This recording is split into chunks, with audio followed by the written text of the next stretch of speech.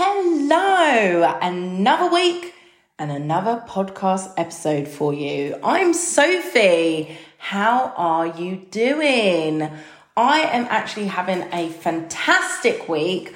I am loving getting back into routine because my eldest has started school, my youngest has gone back to preschool, and I really am one of those people who thrives off having a routine. Yes, I do have a little bit of OCD, but it has actually also thrown a curveball into my life with my eldest starting school, because as much as we're back into a routine, it's a different routine to what we have had before. And this has actually meant that I have not worked out for one whole week, which right now is a very long time for me. So today I made sure that I changed that. I did a workout and I feel really good for it. And it's so nice to feel that my mindset is changing around how I feel towards working out. Also that I'm noticing the difference when I don't work out, so that it's making sure that if I do fall out of any of these good, new, healthy habits, which I'm creating, that I'm not actually falling out of it for too long. So I'm getting straight back to it straight away, which is really, really good. And I finished the Fab Challenge. So for those of you who don't know, the Fab Challenge is a workout program which I've created. It's a 6-week program. You can get access to it today if you're looking for some help with what workouts you need to do, if you're wanting to get more toned, generally fitter, if you're wanting to lose weight. This is a program for you. There's only another 2 or 3 weeks left as well with the discount on there. So if you're looking to start something like that, take a look in the show notes. You can have a look on my Instagram as well at sophie.mcdermott. You can find all the information over there. So I finished the challenge, and then that also didn't help with me not continuing, because I was almost like, well, what do I do now, Sophie? And of course, I can do that challenge again and again and again.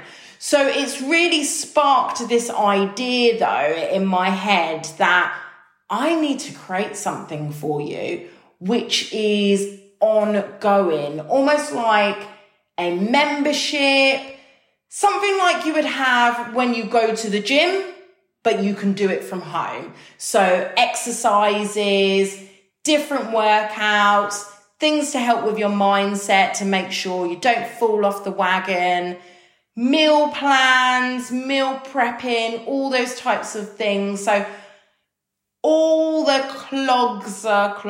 cogs are turning in my head.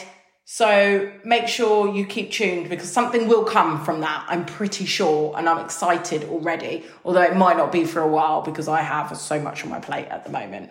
So today I am going to talk about a subject which can be a bit sensitive for some. I'm going to be talking about alcohol. So, as I said, didn't work out much last week, but I was eating really well. And when I went to work yesterday, talking to one of my friends, saying, do you know what? I just feel so bloated and I have no idea why, because if anything, I've actually been eating so much better. And I know I haven't been working out, but this bloating has just come out of nowhere, I said to her. And she was like, well, actually, you had a drink at the weekend. Now, I have been, over the past few months, very conscious of everything I'm putting in my body. So not just food, everything I'm drinking as well, which has meant that I have been very conscious of how much alcohol I've been having. So back in maybe like April time, I decided to go about 6-7 weeks without any alcohol at all. Now I'm not being as strict as that, but I am going maybe like 2 or 3 weeks at a time without having anything. And then at the weekend, myself and James decided just to have a glass of wine. We didn't really think much of it because for us, alcohol isn't a problem in our household. But the next day, even James said, I felt like I had a bit of a headache. And he was like, I don't understand why. I only had like 1.5 glasses of wine. We, beforehand, were drinking, well, more or less every night. If not every night, at least at the weekends, having a few drinks just at home, nothing crazy. From time to time, of course, we do go out with our friends and go mental. Me, yes, more so than my husband. And I drink for England when I do that. But it's nothing which is out of my control, right? But it was so interesting that I was feeling so bloated just from having a drink. And I just had 1 glass of wine. And it's made me think even more so about what it is I'm drinking. And I know that you might be listening to this. For you might be thinking, hang on a minute, I drink, I don't have a problem with drinking, I'm not an alcoholic. Or maybe you're the complete opposite, you're teetotal. So many people are for so many different reasons as well. But I wanted to share with you a bit about my sort of personal story, if you will, my background. It might just give you a bit more of an insight as well as to why I've decided to talk about this and why it might be beneficial for you to be more aware of what it is you are drinking too. I know that when we went into the lockdown, as a lot of people, my drinking definitely became more. And I think that was just a bit of a coping mechanism that we had nothing else to do. So why not just have a drink to relax myself and make me feel good? And yeah, I think it was also, as I said, just there was nothing else to do. So we turned to drink, which isn't the answer, is it? But back to my story. So I have a very close family member who unfortunately passed away a couple of years ago now. One of the reasons she did pass away was because of her drinking. She was an alcoholic. So if you are someone who does have a problem with your drinking or struggles, yes, it's not something I struggle with, but I have seen it very closely, firsthand almost, if you will. So in some way, I feel that I do understand it, and I do get it, because I feel that sometimes it's portrayed, especially in the media or like TV film, it's portrayed in a certain way where that person is to be blamed, that person is at fault, and it's not that at all. I very much believe it is like an illness, it is a disease, and it leads to so many other different things as well. So for this family member of mine, I believe it was triggered through, there was other family members who passed away, who were very close to her. It had a real impact on her mental health. And yes, we do all deal with things in different ways. And for her, one of her ways of dealing with this was through drinking. And I feel it's her way of wanting to try and just block out the world. She didn't want to face reality. She didn't want to try and, well, she felt like she couldn't cope with it, most likely. But yeah, there's a lot of people who do turn to that when they're suffering with their mental health. And I do so many episodes on here about mental health.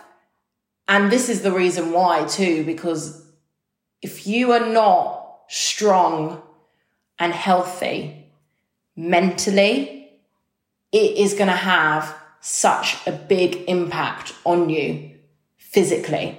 And for some people, to the point where it affects them so much that their bodies give up. And this is partly what happened to my aunt. And I think alcohol is such a tricky one because it's legal. So if I wanted to right now to go to the shops and buy 5 bottles of wine, 3 bottles of vodka, let's just throw in a bottle of whiskey for fun, I can do that.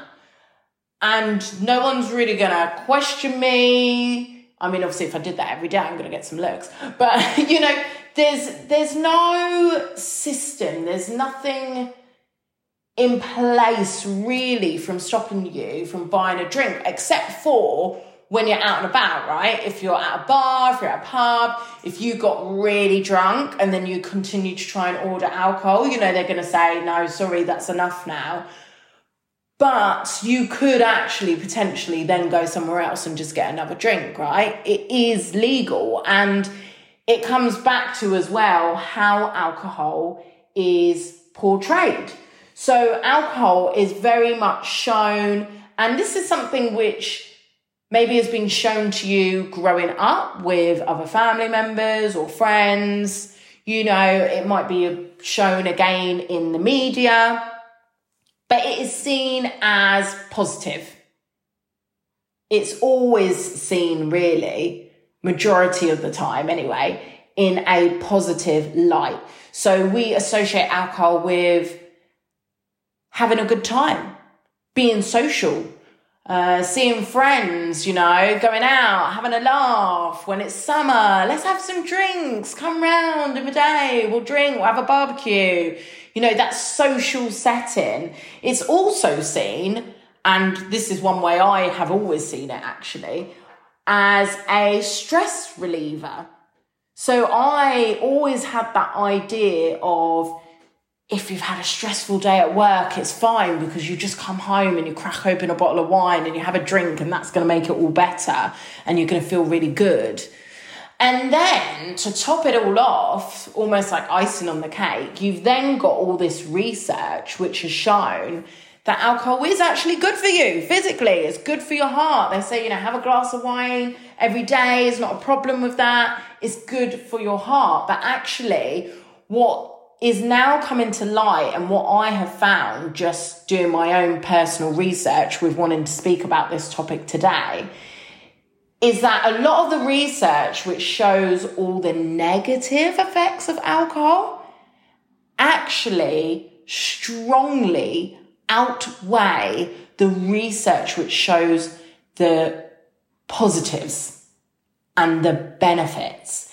And a lot of that research as well is showing that it's not strong enough research for us to be able to sit here and say, yes, alcohol is good in small moderations. Because we all know there's a limit. We all know we shouldn't go over to that limit. Sometimes we do, which is fine. But we tell ourselves, if we're having just a little bit, then that's good and that's fine. And actually, that's not necessarily the case, because alcohol is a poison. It is a toxin. We can't get away from that fact, okay?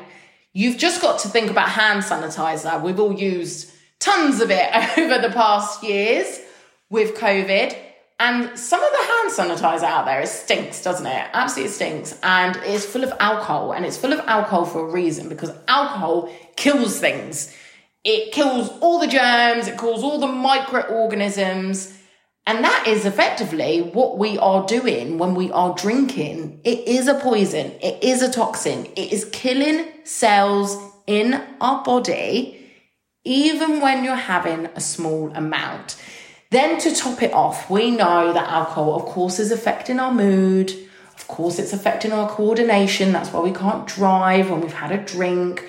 It's having more serious impacts if we're drinking a lot, if we're drinking consistently, on our organs, our heart. It can cause damage to our liver. We know hepatitis. It's even showing certain types of cancer now. So I was reading that, I think it was breast cancer now is being shown that there is a link with women who are having alcohol regularly, you know, they're more likely to have breast cancer. Of course, there's liver cancer too. There was, I think it was head and neck cancers. So it can have a big impact on your health. And there are actually a lot of petitions out there to make alcohol illegal, which I know you might be thinking, wow, that is extreme. Like, we don't need to ban alcohol. And I don't believe it'll ever get to that. I feel like it won't get to that because it can't. And again, just going through my little bit of research I did, I found that in the US, it was like, this is ages ago. I think it was like a century ago. They did ban alcohol. For how long for? I don't know. But this whole sort of like experiment, if you will, it epically failed because we are used to having alcohol in our lives. It's a bit like smoking, right? Tobacco. We all know it's bad. We know it's not good for us. We shouldn't be doing it, but still so many people do. We can't ban it because effectively it's a drug that people are addicted to. People need it and people want it, you know. There's free will, isn't there? There's human rights. There has to be a choice in everything, which I totally get. And I'm not necessarily saying sitting here that alcohol should be banned, definitely not. But I can see some of the reasonings for it. I mean, number one, as we just said, harmful to your health. Number two, it's so addictive. So, as I said, with my family member, you know, she just couldn't break that addiction. And I know of other people as well where they've really tried to, but they just can't. And it's one of the hardest things you could probably ever do. I will never understand that because I've not gone through it myself. But we all have heard of rehab, right? And this is what rehab does. It's to help you stop drinking. Of course, other drugs as well. And this is actually number 3, which was really interested of one of the reasons why alcohol should be banned, because it's seen as a gateway drug. And I was like, a gateway drug? What's that? What that means is it's a drug which essentially can lead you down the path of having other drugs which are more harmful, which are basically harder drugs. You're more likely to start abusing those types of things, which makes sense. You know, if you're addicted to alcohol, I can see how you could quite quickly become addicted to other substances and perhaps chasing that high as well, wanting to get a better high, essentially. Number 4 was crime, and that makes sense. You know, we know when it's something like New Year's Eve is a really good example. The papers always flood us, don't they, with us all out drunk and disorderly. And they always say about the crime's gone up that night, how many police officers need to be on duty when it's nights like that. And it's because we just all lose our minds, don't we? We've all done things we shouldn't have when we've had too much of a drink, things we don't want to talk about. Let's leave them when we were drunk, right? But crime definitely increases. So that was another reason. And for me personally, I think it's just going to be something which I'm going to become more aware of. And this is why I wanted to do this podcast today, to make you more aware of it. Because again, we do so many things in our lives which just become part of the things we do, part of our routines, part of our systems. It's automatic. So like in lockdown, as I was saying, it was automatic for me to put the kids to bed and just go to James, right, what are we having tonight? Literally, the bar's open, let's go. And as I said, we weren't going mad, but it was a fact of we just got into that habit. And now it's nice that we are doing the opposite, where we're getting into the habit of not saying that at the weekend, let's have a drink. And it's, as I said, it's got to the point where it's now the opposite. It's flipped to that situation of we had that drink and we were thinking, oh, we don't feel good. Let's not do this again for a little while. And it doesn't mean that now we're boring and we can't have fun, because yes, you can have fun without drinking. You don't need to drink to have a good time. I know that because when I was pregnant with my kids, obviously I was not drinking and I would still go out with my friends and have such a laugh. And actually saying this has reminded me of one of my best friends' hen do's. That was just the best holiday of my life. I was absolutely gutted because we booked this holiday ages ago, in advance, And I was one of the bridesmaids, so I was super excited. My son must have been 5-6 months. So it's first time really that I'm going to be going hard, drinking with my friends, having a laugh, so excited. A week before we were due to leave, I found out I was pregnant and I was so gutted. At first I was like, oh my God, I can't even go. How am I going to tell my best friend? I'm a bridesmaid. I'm not even going to go to a hen do. But then how do I explain that to other people? Because I was more than happy to tell her I was pregnant, but I didn't want the world knowing because I was literally, a matter of weeks. Anyway, I did go to the hen do and I just had the best time. And I was there. I was the last person going to sleep every night, fooling all of our other friends that I was drinking. And it was so funny because the next day they would talk to me about stuff, thinking that I was drunk and wouldn't remember. And I was thinking if only you knew, because I know exactly what went on last night. I could tell you awesome stories right now. But I must be a laugh even when I'm not drinking, because they would say to me, Sophie, oh my God, you were so drunk last night. You were doing this, you were doing that. And I was thinking to myself, oh my gosh, I don't need a drink. I'm embarrassing enough without a drink. I don't need one. So you definitely don't need to be drunk to have a good time. But also I feel as I said, my bloating gets really bad. I definitely don't have a clear head after I've been drinking. And to top it all off, I am out here losing weight. And alcohol is a lot of calories. And I would class that as just empty calories, because it's not really giving you any goodness. It's not there's loads of nutrients, is there, in alcohol. So you could actually use your calories a lot more wisely. And I've thought to myself, instead of having a glass of wine, I'd rather treat myself to something else, which is a bit more substantial, something which is going to make me feel a bit better about myself. And yeah, it may still cause a bit of the bloating, but it's definitely not going to mess up with my head the next day. So I want you to take note of how much you are drinking each week. I also want you to think about your pattern of drinking. So are you someone who just has one or two sort of every night consistently? Or are you someone who doesn't drink for weeks but then goes completely crazy one night?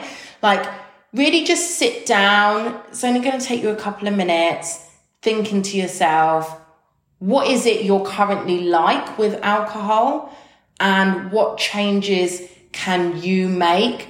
And what are your reasons for making those changes too?